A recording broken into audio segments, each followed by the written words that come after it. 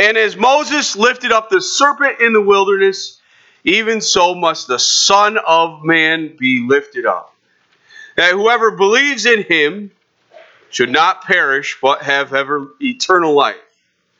For God so loved the world that he gave his only begotten Son, that whoever believes in him should not perish, but have everlasting life. And I asked the question last week, who is this Son of Man that would be lifted up? And last week we looked and we learned that he is if you remember with me, it's the beast slayer, the cloud rider, and the King of Kings and Lord of Lords. And Jesus said to Nicodemus, he said, as Moses lifted up the serpent in the wilderness.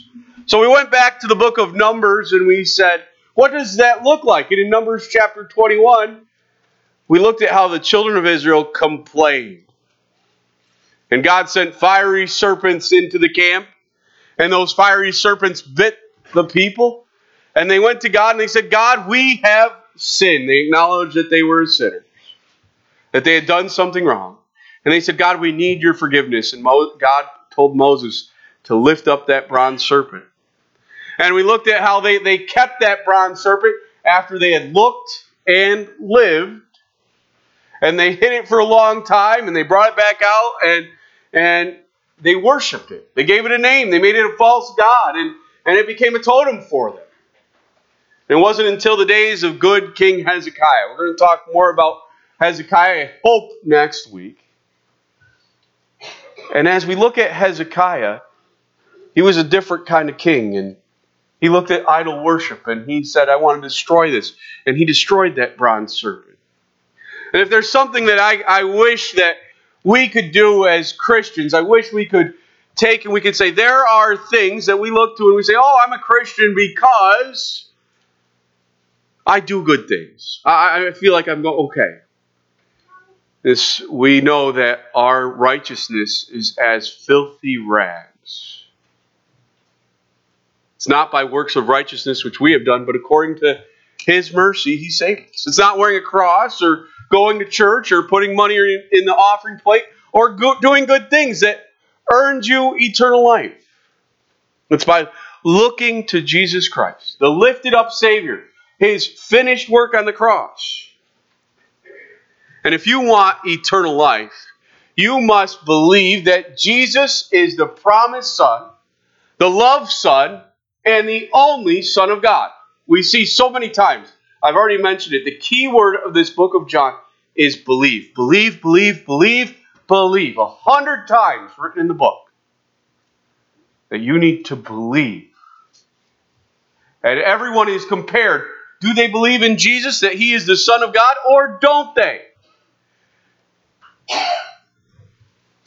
Not only is he the promised Son, loved Son, and the only Son, he was sent to be an atoning sacrifice in our place for our sins. And you might say, I have no idea what you mean when you say an atoning sacrifice, Pastor Scott. I hear words like that, atonement, and I sit in church and I just get confused. That means that God has no tolerance for sin. His sin demands that his wrath be poured out on it. But when Jesus comes as an atoning sacrifice, he satisfied the wrath of God by dying for us on the cross. He was lifted up on a cross for our sake. The temple of his body was destroyed. We looked in John chapter 2, and if you've been listening to me the last couple of weeks, we talked about how Jesus Christ said, destroy this temple, and in 3 days I will raise it up. He gave his life in our place. We also need to look and live at the cross and understand that 3 days later, he himself, every word I try to use up there, I try to make be important, literally, physically, rose from the dead.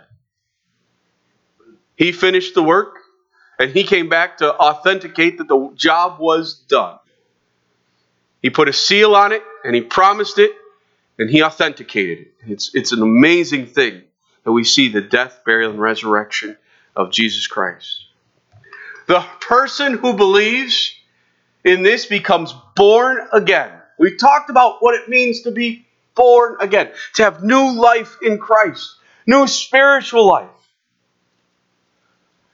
He becomes alive to heavenly things. He becomes spirit-filled and transferred from the kingdom of this world into the heavenly kingdom of Jesus Christ that will last forever and ever.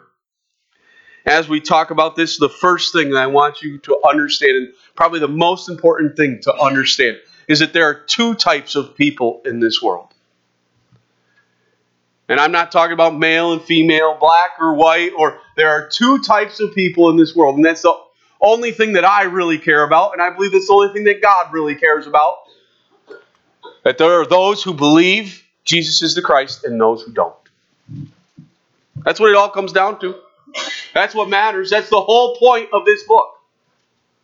And the question that's asked today, and the one that I would like to talk to you about, is to look at Nicodemus. Nicodemus wanted a debate. He wanted to talk to Jesus about all these different, Jesus, nobody can do these signs unless he comes from God. And Jesus says, you got to be born again. He says, what do you want me to do? Crawl back up into my mother's stomach and pop out a second time? And Jesus is like, don't you understand? I want to talk to you about heavenly things. And today, let's get rid of all the questions. Let's get rid of all the debate and the conversations that get us nowhere. And let's get down to the choice. Do you believe that Jesus is the Christ, the Son of God? Do you believe in what he's trying to do? That he has prepared heaven for you?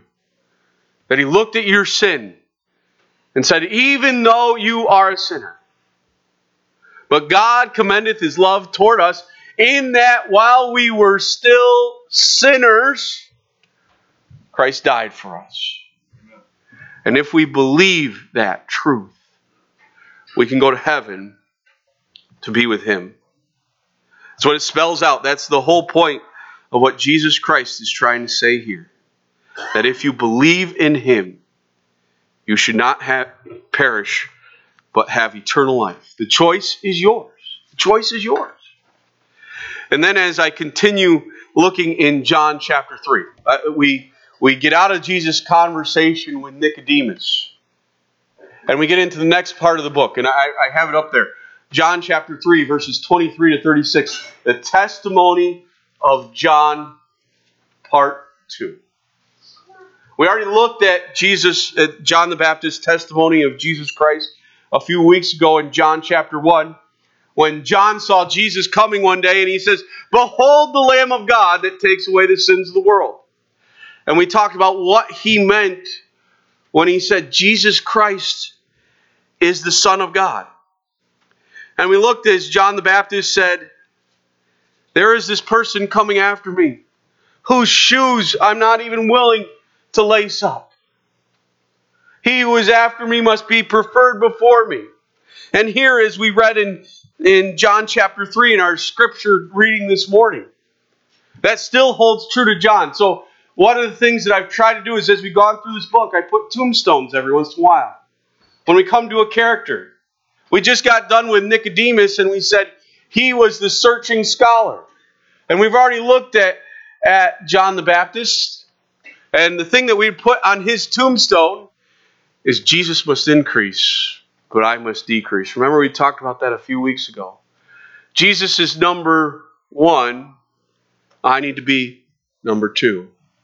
And in your life, that should be the testimony of your life. Jesus is number 1. I am number 2. So at this particular time in the story, it says in verse 22, after these things, Jesus and his disciples came into the land of Judea. And John the Baptist is there and Jesus is there. And they are both going around sharing this message of repentance. And that people needed to come to God and get their sins straightened around before God. And they were baptizing people. And so John and Jesus are both baptizing people. And John's got a ministry going, and Jesus has got a ministry going, and people are both getting together, and they're responding to the call, and they're being baptized. And it starts this little debate, and these guys that just they're sometimes they're just troublemakers. People that you almost wonder, like, do they just walk around and just look for ways that they can cause conflict? And there are some people in this situation who are doing this to Jesus and John the Baptist. They're saying, well, do you know that Jesus is baptizing people? John's baptizing people? Who's baptizing more? I don't think that's the question that needs to be asked. One of the things that has always kind of bothered me about Christianity,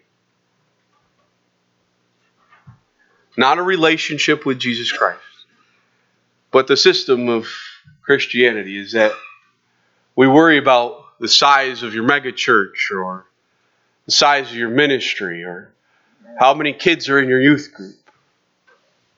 You know what's important?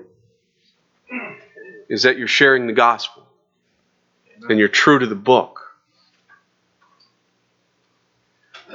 If you're a Sunday school teacher and God gives you one child, praise the Lord for that one child and give it your all. You're working with kids and God gives you 100 kids. Praise the Lord. And work the best that you can. God's given you 100 kids to work with. If God has asked you and He says, what my ministry I'd like you to do is I'd like you to pack a shoebox. Do it to the best of your ability. And if you get 2 shoeboxes, great, wonderful. You did the best that you could. Someone shouldn't have been saying, well, John, you're baptizing more than Jesus, and Jesus is baptizing more than you. Who's got the bigger count today? The thought should have been, people are getting baptized. Praise the Lord.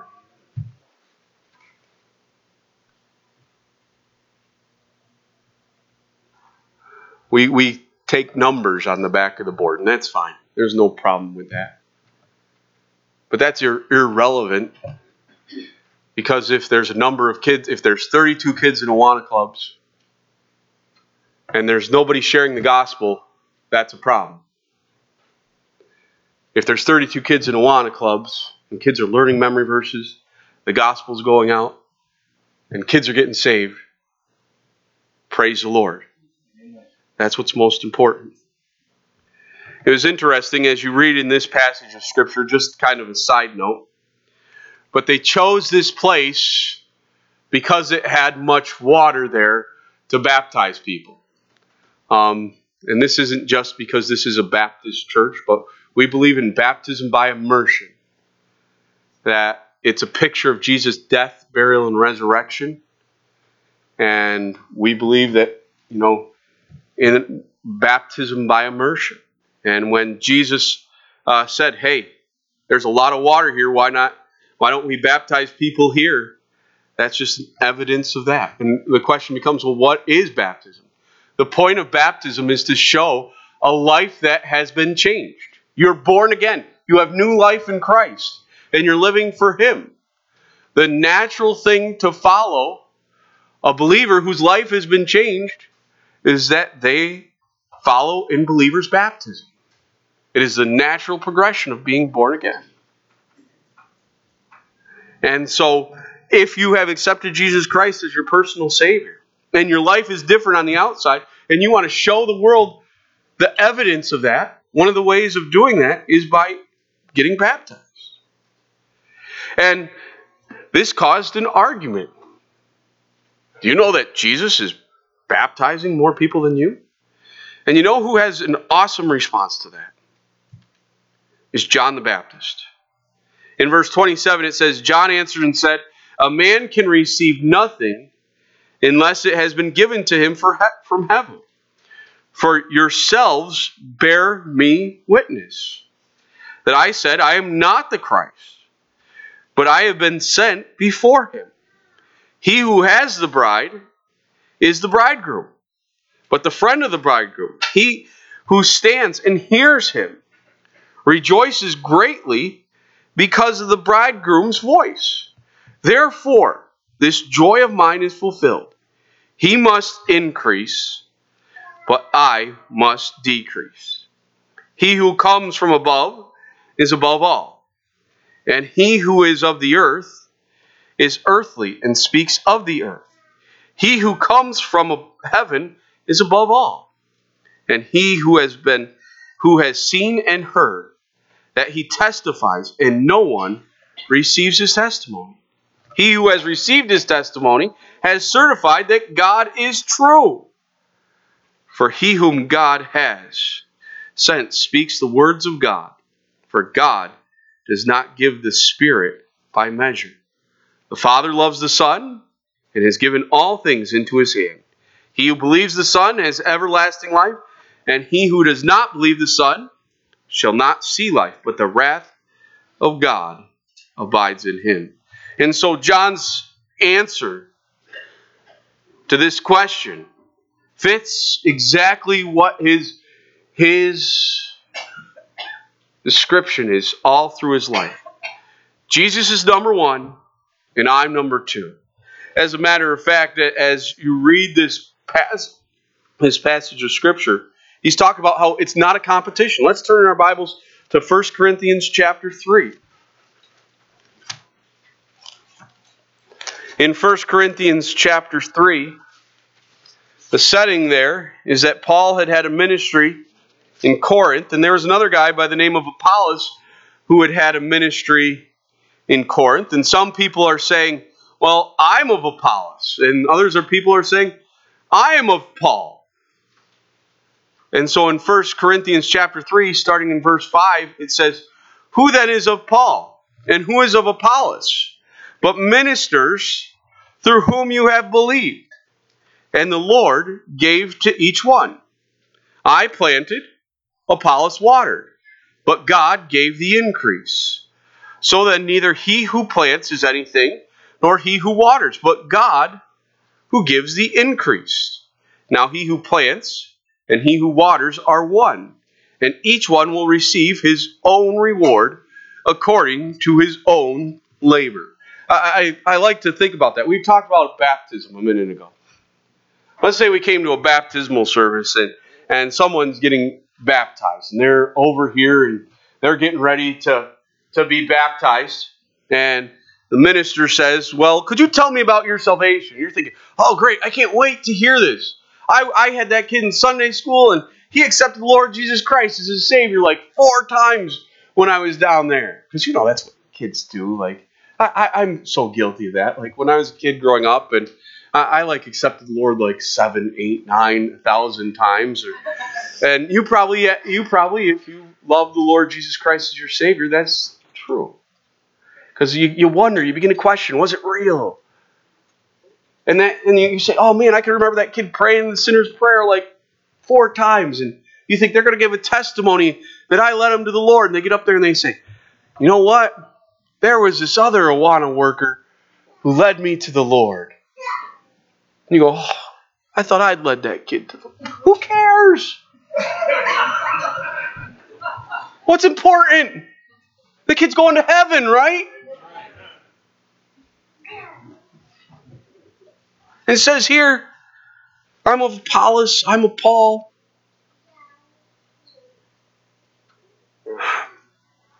It's all about Christ. And we might sit there today and we might say, oh, well, I like.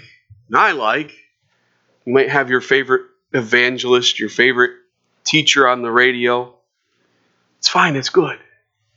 But it's all got to be about Jesus Christ. In the end, the message has got to be about Jesus Christ. Because I can think back on my life, and I hope you can too. I can think about so many people that played a small part in helping me develop a relationship with Jesus Christ. And that's what's important. And John the Baptist was a guy who got that. And he constantly said, look at Jesus. Look at Jesus. look at Jesus. That's what's important. Salvation comes from heaven, not from the works of man. I can remember a kid who, whenever I talked to him or whenever he'd be talking about somebody, he'd say, Pastor Scott got me saved. No, I didn't. And I told him that a few times. I said, I didn't get you saved.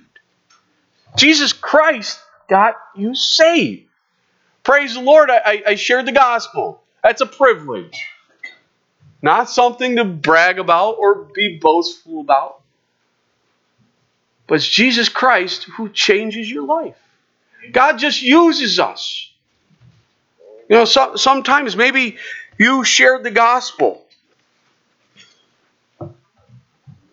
and you played a little part and you never see that person again. You witnessed to someone at the doctor's office, someone at the restaurant, and you don't ever hear anything again. You might get to heaven, you might find out that you played an instrumental part in that person coming to know Christ, but you never knew about it because it happened years later. And they just thought about it. And then someone else came along and watered that seed a little bit more, and a little bit more, and a little bit more. Another verse, and one that I quote often, and I love this verse.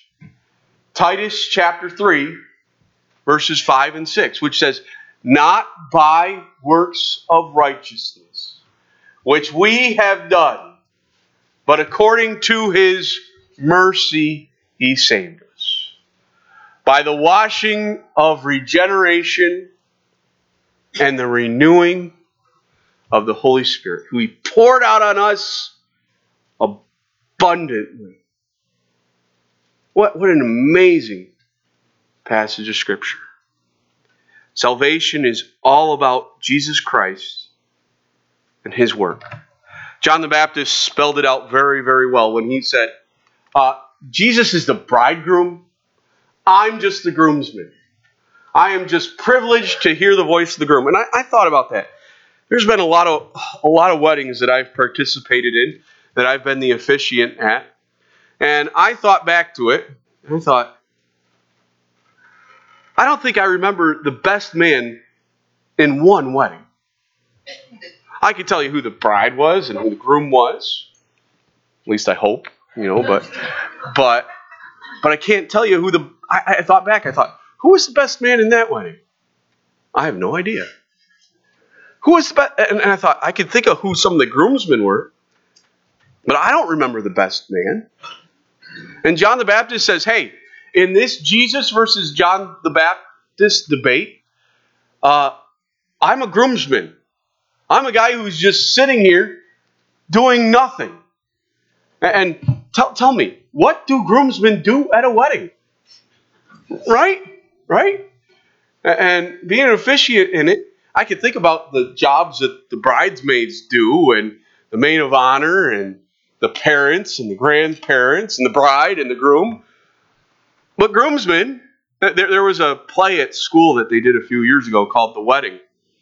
And in that wedding, in that play that they did at the school, there was a song, and it talks about the groomsmen. What am I here for? I don't know. Why am I here? I have no idea. I just came for the free food and the chance to trash the car. And John the Baptist says, I'm a groomsman. Jesus is the groom.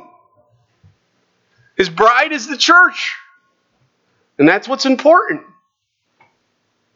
And he compared himself to a groomsman. He said, I'm not important. It's Jesus Christ who's important. Let's turn our Bibles to Ephesians chapter 5 as we continue that thought.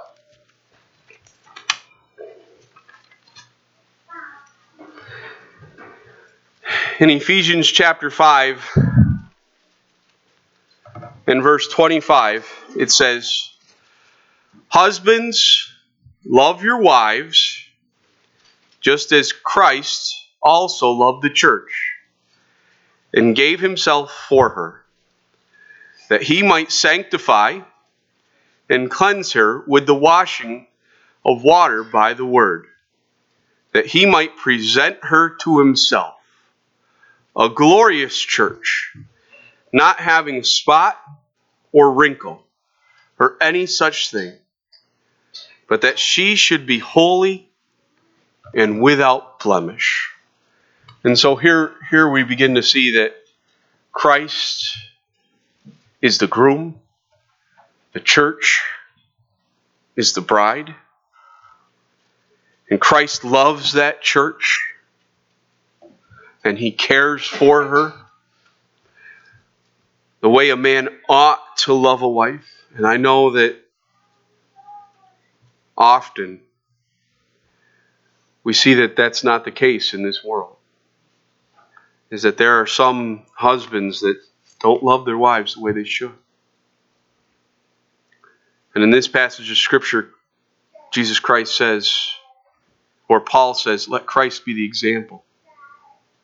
He loves his church. He cares for her. He protects her. And he's preparing her for that wedding day. He is preparing for a special day. And it's coming soon.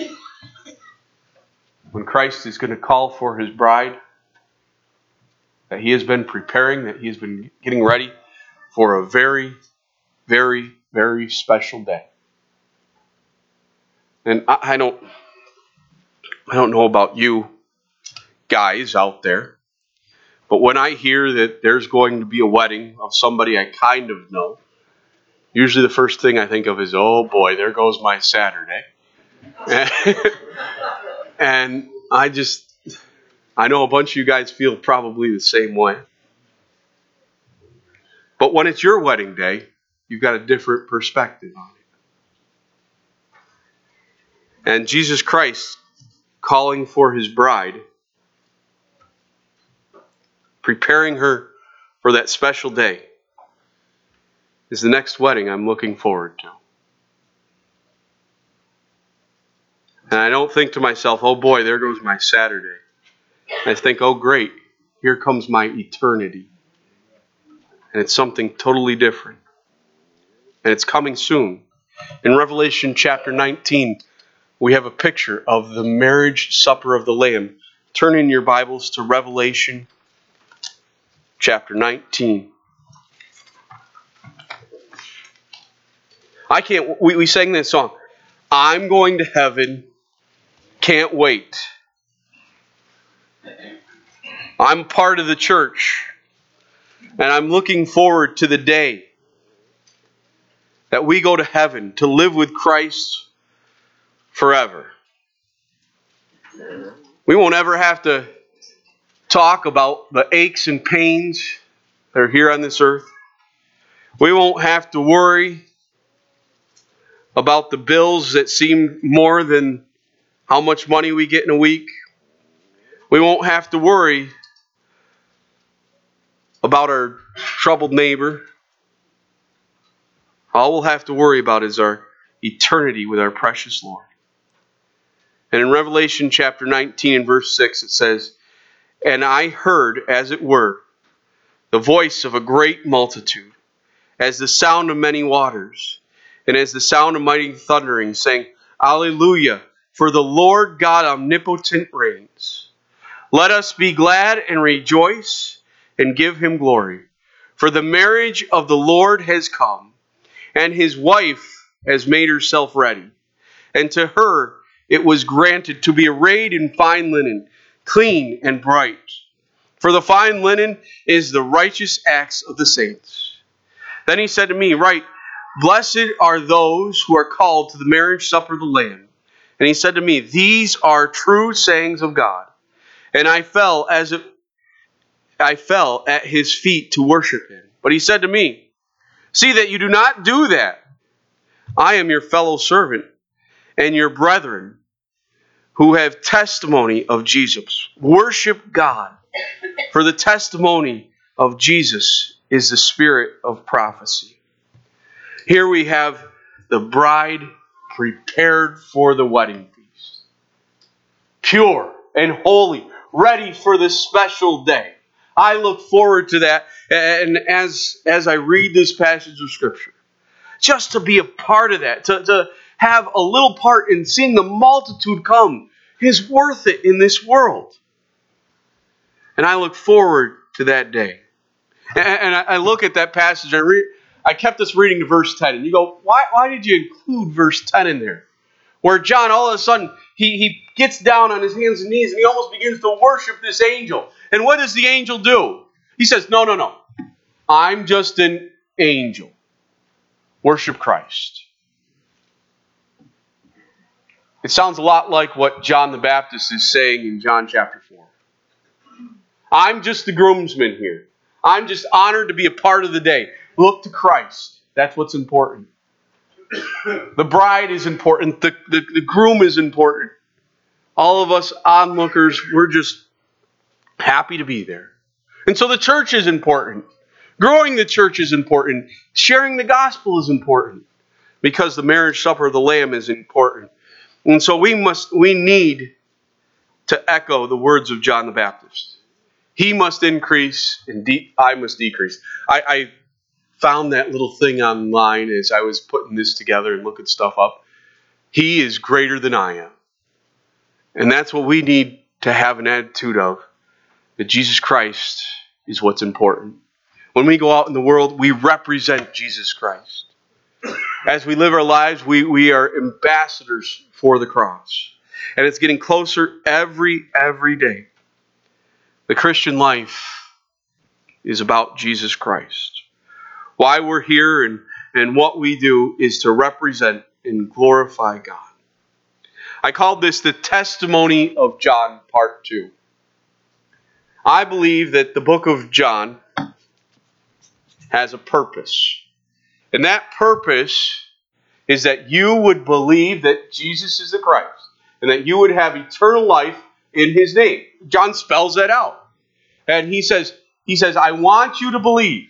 And so what I'm going to do is for the next 21 chapters, I'm going to put Jesus Christ on trial. Because through His life, Jesus Christ put Himself on trial. Over and over again. He said, I'm going to give you proof. I'm going to give you the evidence. Here is the evidence. And so one of the things that Jesus Christ and the Gospel of John does is he puts John the Baptist on the witness stand. And he says, here is my testimony. Jesus is God's Son. Believe it. And in the end, you hear a lot of things, a lot of people whispering in your ears. You turn on the television, you walk down the street, you have conversations, you listen to the radio, and you hear all types of things. And in the end, sometimes you don't know what to believe or who to believe. Sometimes you'll turn on the television and you'll see court TV or something. For some reason, that's exciting to watch. And you'll listen to two different types of testimony. And you hear two people say exactly the opposite things. And you go, I have no idea. I'm so glad I'm not on that jury. I'm so glad I'm not that judge because I don't know who to believe. Somebody's lying. John says, I'm going to give you 21 chapters to give evidence that Jesus is the Christ. And at the end, you've got to make that decision. I started off this morning on purpose, laying out how you accept Jesus Christ as your Savior. John did that. I didn't come up with that outline. John came up with that outline. John chapter 3, 16. You guys know it? If you believe in Jesus Christ, God's only Son, you can have eternal life. And then John the Baptist comes up and they say, John, we've got a problem. You're baptizing people. Jesus is baptizing people. What makes you better than Jesus? And John says, hey, let's stop that right now. Stop the debate. Jesus is better. And here is my testimony. Jesus is God's Son. And I'll tell you what, my testimony, what I say doesn't make a hill of beans, right?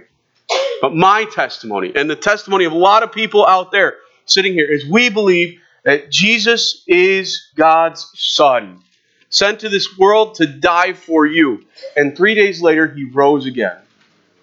And if you don't believe, you haven't said, I don't know if I believe that. I'm telling you, here's the witness. Here's the testimony.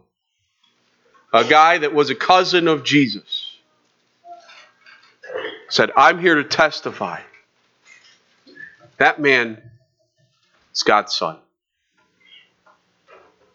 And over the next few weeks, I'm going to give you example after witness after proof that the Bible lays out that Jesus is God's Son. And John 3 ends just the way that I began. When it comes down to it, there are two types of people in this world. Let's look in John chapter 3, verse 36, and see John's conclusion to this whole matter.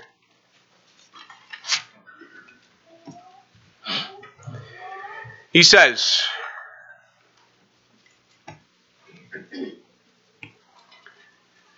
he who believes in the Son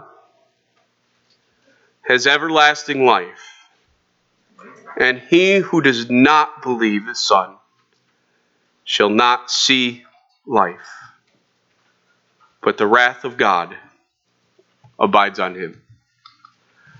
I wrote down in my Bible right next to that verse, those are some very, very harsh words that Jesus said. I started off, I like to, begin someplace, and then by the end I like to wrap it all up on a Sunday morning. And I started off talking about that word atonement. And how Jesus Christ satisfies God's wrath.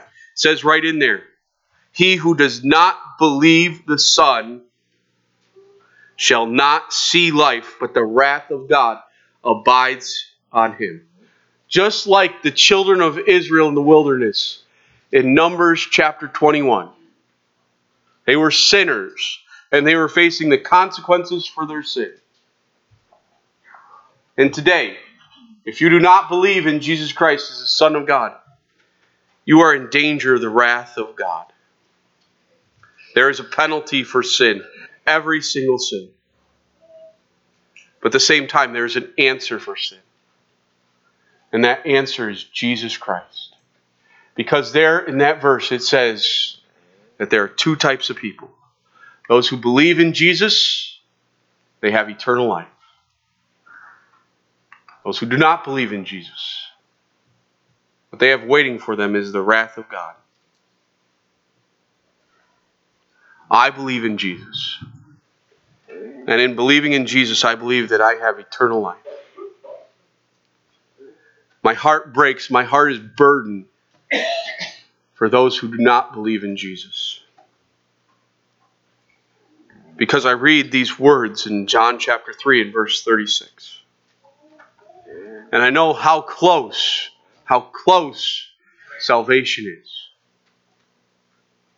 In Numbers chapter 21, when faced with the problem of their sin, Moses said, you've got to look and live. And in John chapter 3, John the Baptist, Jesus Christ himself, says you have to believe that Jesus is the Son of God. Don't be so close to the gospel this morning without ever believing it. Believe in the name of Jesus Christ today. Find him to be your personal Savior. Don't neglect this great gift. I'm asking you today, we spelled it all out up there this morning. I can go through it again to you. Why don't I have everyone bow their heads and close their eyes this morning? As we close, I'm going to ask the question.